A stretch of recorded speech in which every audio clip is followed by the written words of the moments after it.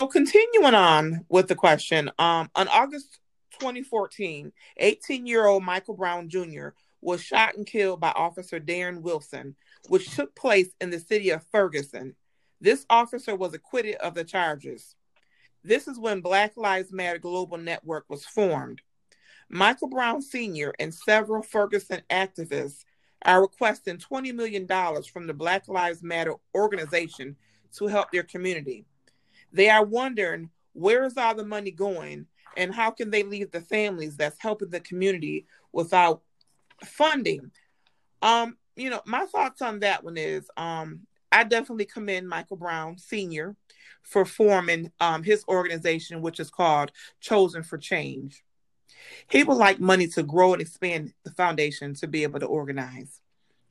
So, it was very disheartening when Michael Brown was killed, in 2014.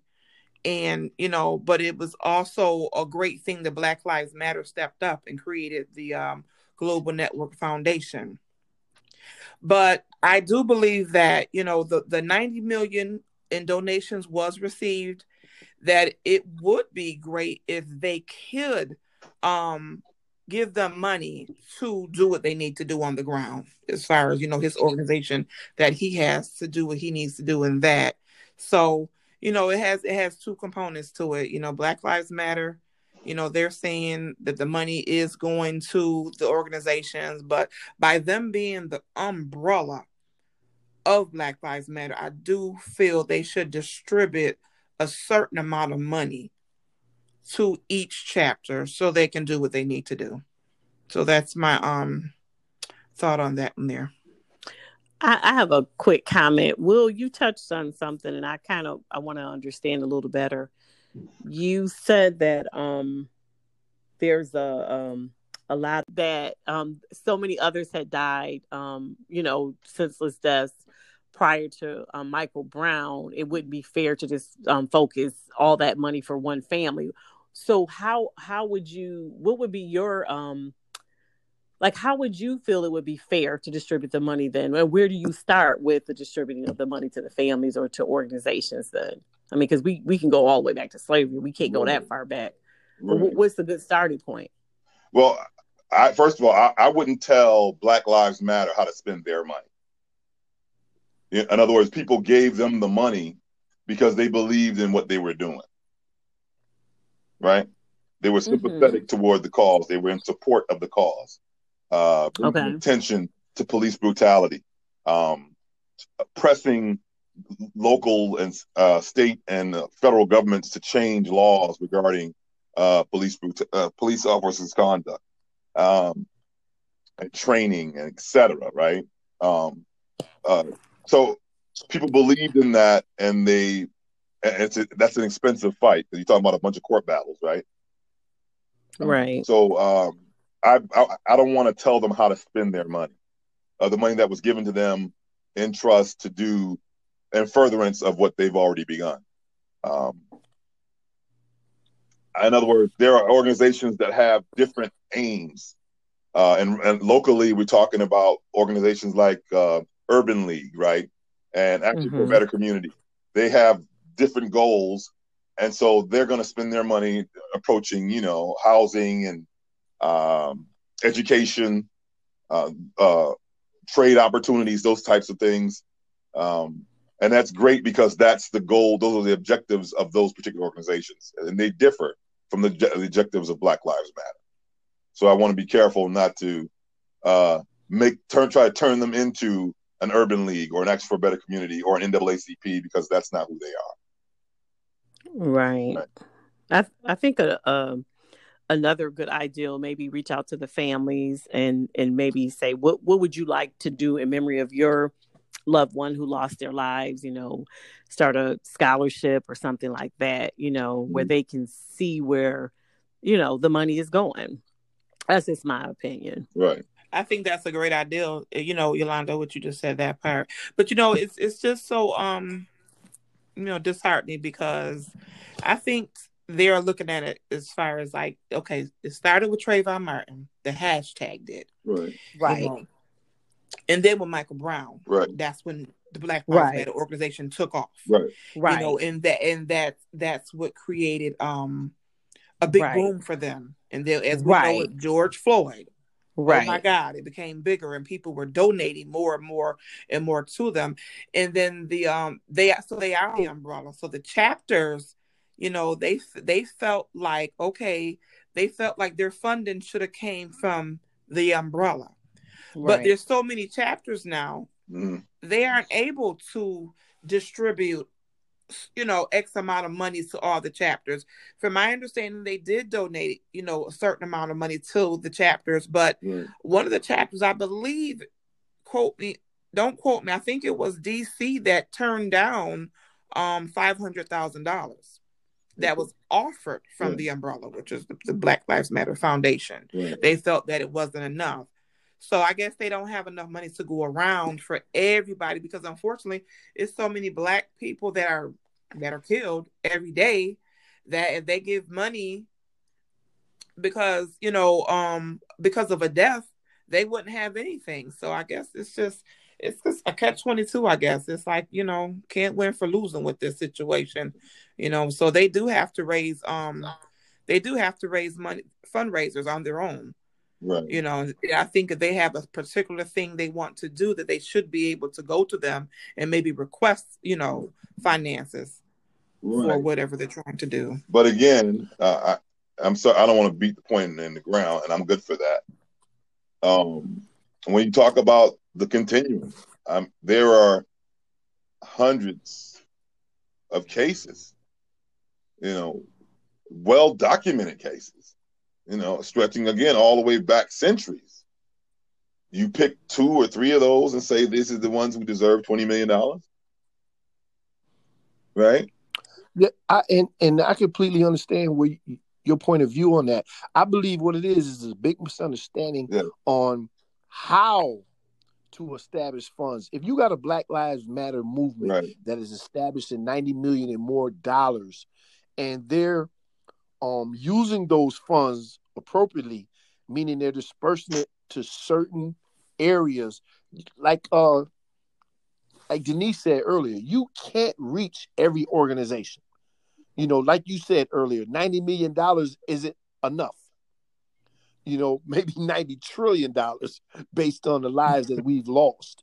Maybe that might be substantial, but we don't have $90 trillion to give away. They don't have $90 trillion to give away. But the families that are trying to receive money, I'm not thinking that they're going about it the right way, meaning that, okay, if anyone was acquitted on these charges and you have to go to court to establish another means to get relief, then the organizations are supposed to be helping in that factor. You know, help them so that they can be financially correct, these families. You know, it's a lot of families that definitely look at the great number, $90 million, and say, well, why don't we have any money concerning that $90 million that we helped? We marched, we did this, we did that concerning this, and we're not having no funds. Okay, show them how to obtain the funds. Help them to obtain their funds. Right. You know, that's what I believe they should be doing. Mm-hmm. Good point. Good point. Good point. Okay. Well, to another thought, it was stated that the Black Lives Matter Global Network Foundation expanding a $3 million grant relief fund to help struggling Black families during the pandemic. If approved, the money is deposited into recipients' bank accounts or prepaid debit cards, sort of like a stimulus payment. What are our thoughts to that right there? I see that we're being treated still unfairly. To use a stimulus, somewhat like a stimulus payment, to me, the situation isn't being recognized. That's how I look at it. To just slide money to the side and just say, okay, here, this is hush money. That's what I say. If you're gonna if you're gonna consider it as a stimulus payment, you're gonna put my money on a prepaid card and just say, here, there you go. Go about your way. Nah, I'm not feeling that at all. So that 3 million, that was for relief during the pandemic. That was to help the families that were struggling, with their bills and food, and many people had lost their jobs and things like that. So right. Mm-hmm. And so the Black Lives Matter movement has been nominated for the 2021 Nobel Peace Prize for the way its systematic change has spread around the world. My thought on that, I think that is phenomenal. I'm happy for them that they have been nominated for a Nobel Peace Prize, because regardless of what, all the different opinions, that's going around, it's still a great thing they did. It was very empowering, to the Black culture, and it helped a lot, and it brought so much awareness, to people who were not woke, people who were ignoring what was going on in the world as far as, the senseless killings by police officers on the Black race and things like that. So they definitely brought more awareness. We know this has been going on for years and years and years, but just they stood united, and they brought the Black culture together. People march, and they brought more awareness around the world. So I think they definitely deserve the 2021 Nobel Peace Prize. Yeah, I agree. I think that's awesome. I do. I think that's awesome. Well, certainly good. Can you ladies hear me? Okay. Yes. All right, because apparently I'm buzzing in and out, but we lost you earlier. Stay woke, Will. Trust me. I'm certainly proud of them, and congratulations on that end, right? That kind of notoriety,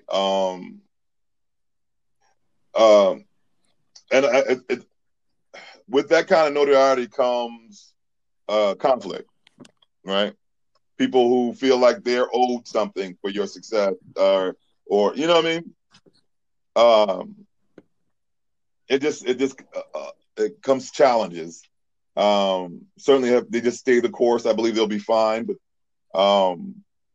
they still don't have the kind of money that will allow them to have the kind of even national impact in communities that people would want them to have. I mean, $3 billion per last conversation. You're talking about giving 100,000 families $300. And that money's gone, right? So it's not a lot of money relative to the needs.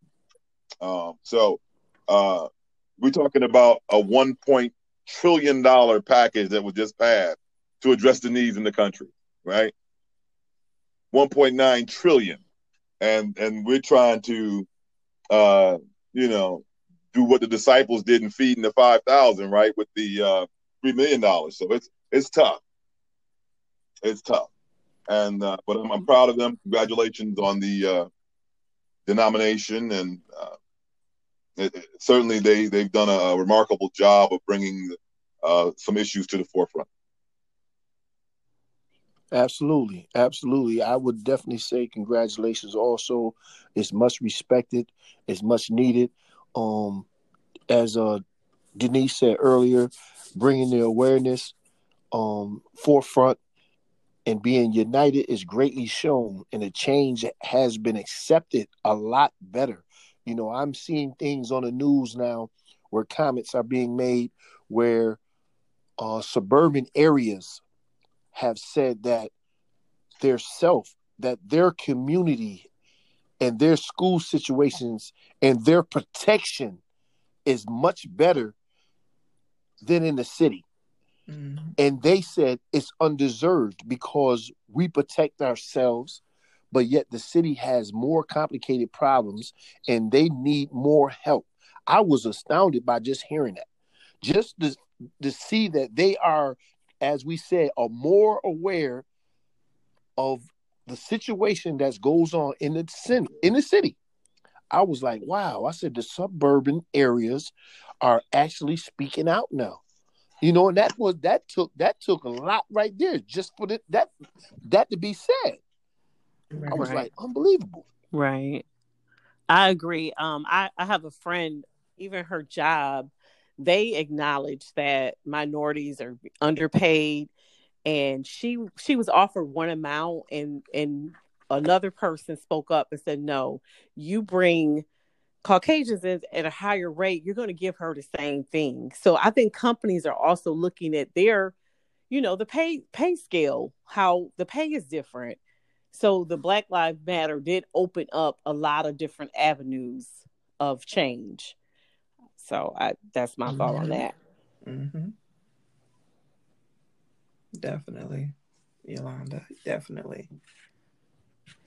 So, moving right along, the Black race has dealt with a lot in the year 2020 with the killings of George Floyd, Breonna Taylor, and Ahmaud Arbery. Black people having to riot in order to be heard, all during a global pandemic.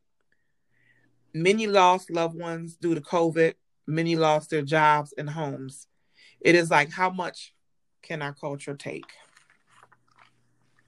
Yeah, that's a very emotional one right there. Because we have dealt, the Black race has definitely dealt with a lot in 2020, a lot.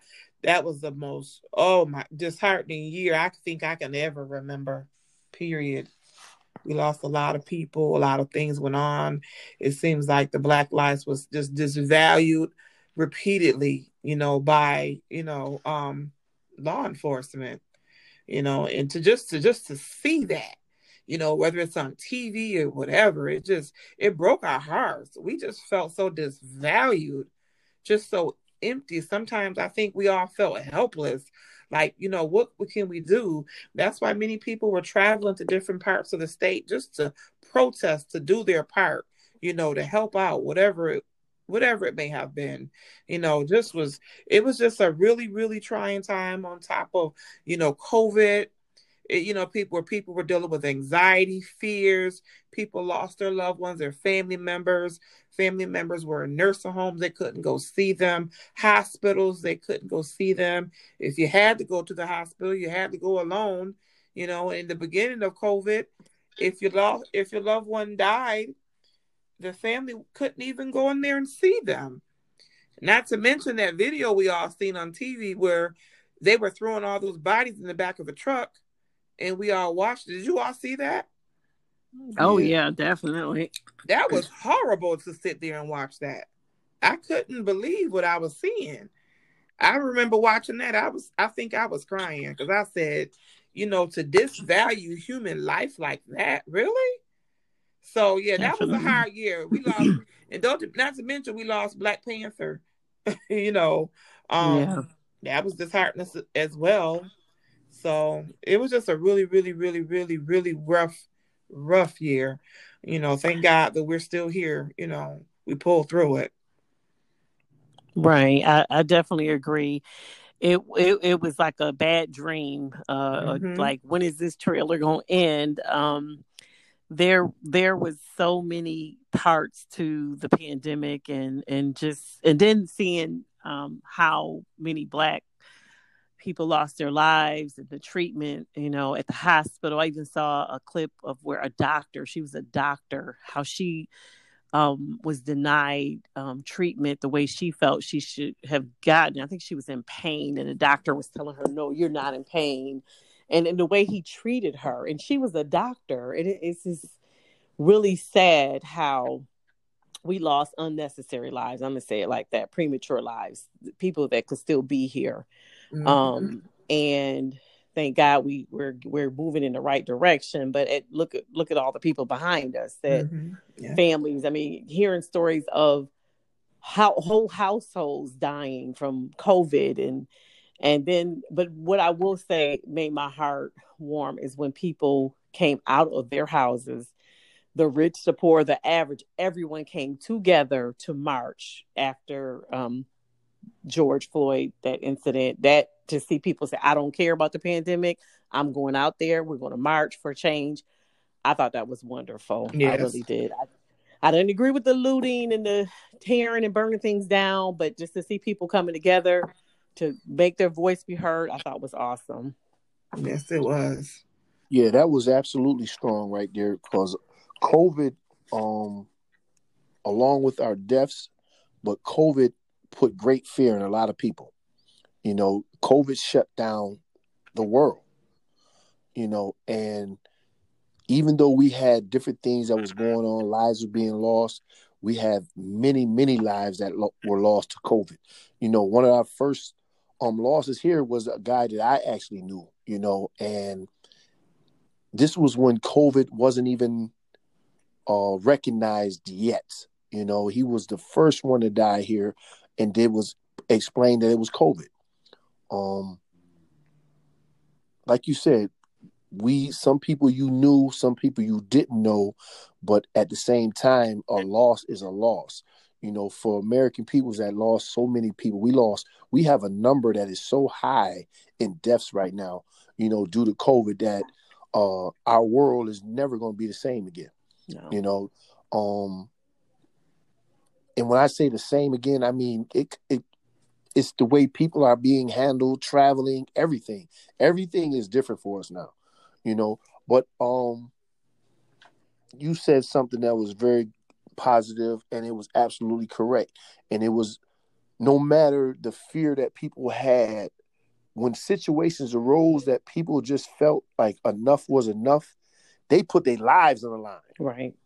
You know, they put their lives on the line to go out and say, enough is enough. Something has to change. And for people to do that alone, yes, that was big. That was strong. Yeah. Yep. That was powerful. Yeah, that's true. It's definitely true. Mm-hmm. Well, you know, my question is, did Black Lives Matter? Organizations help to give the Black race a loud and more empowering voice on battling racism and police brutality. Our thoughts on that? I think we've spoken, you know, on that issue, but just to get back into it, yes, it did. Black lives became a symbol. As we look at Black Panther, and comment from Denise earlier, you know, Black Panther is a symbol, you know, of strength and justice to our people. And for the police and the racism that is going on continuously today, even after we've lost some great people, and then for it to continue, that is scary. That is very scary, because it's like, what do you not understand about a human life? You know, it's like, what do we have to do for you to see that we're not worth killing? You know, why are you doing that? That is something that I'm still shocked at, and to continuously see it. People are videotaping incidents continuously right now. Mm-hmm. You know, and some of the incidents are so horrific that you wonder why they haven't got national. They haven't went national. Mm-hmm. I'm like, oh, it's amazing. It's very amazing. Yeah, definitely true. I feel that I would say yes to it. I would say yes, because, you know, it definitely created more unity.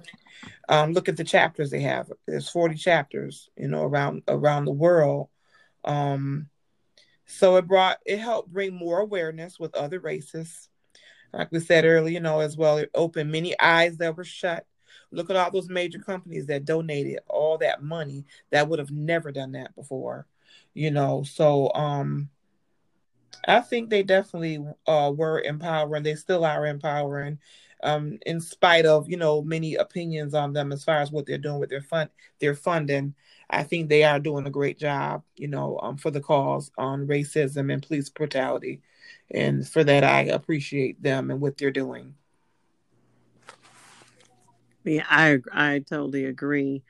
Just to piggyback on what both of you said, it's a great thing, and we still have a ways to go, but at least we have started the conversation, and more communities, especially like Frank mentioned, even people who live in the suburbs are admitting that there's a difference before maybe they turn their head to it or would not acknowledge it. But when you can honestly say this is not right, I think we're making some progress. Definitely, definitely. So we'll sum everything up. Overall, I think we are doing a great job. United, standing together, protesting, doing our part in the world, standing against racism, standing against police brutality. Trying to make a change or what have you. So we, like you say, Yolanda, we do have a ways to go, but we definitely we're not where we were before. And everything like that. So we're going to keep prayerful and things like that. And I know it has definitely been disheartening for anyone that has lost a child, a loved one due to police brutality. I can't imagine how that feels. So, we're just going to keep standing together, doing what we have to do. Right. Yeah. I mean, I can't imagine, and I don't want to imagine, the parents, what they have to go through with losing their children, but they just keep their name going, like Breonna Taylor, keep saying their names, keep bringing awareness. Definitely. And no amount of money is ever enough for your child or your loved one. Absolutely. All you can do is just try to make a difference if they do win a lawsuit or something, and try to help someone else, right, or keep their legacy going. Mm-hmm. And that's exactly right too. We have to just understand that this isn't over. We have a long road ahead of us, until we get the people to actually know, feel, and see our pain. And it's working. It is working. I can't say that people aren't noticing it. And that's one of the things that I'm definitely happy and proud about, is that people are, if you look at them lines, them marches, it's not just us. Right. Right. You know what I'm saying? The marches is not just us. It's a lot of people feel our pain. Yeah. We have a lot of interracial relationships. Right. Who absolutely do not feel right that any of this is right. Right. Mm-hmm. Yeah, absolutely. So I was going to say that too. There's a lot of interracial families. So yeah, they see both sides of it. Both sides. And like I said, for them people to stand there and be with us, we are with them. Mm-hmm. Absolutely. We are with them. It's two different, like I said, it's two sides to this. It's the sides that agree and the side don't agree, but the side that doesn't agree, obviously, hopefully they will come around. Change will come for them, but as far as us and getting where we got to go, that's what we got to do. We got to keep on doing it. We got to make it. We got to keep sounding off. That's right. That's definitely. We got to keep sounding off. Mm-hmm. Definitely. So we'll go ahead and wrap up. This here session. It's been awesome. Great conversations. Great discussions. So we thank you for listening to Reaching Out from the Dark podcast.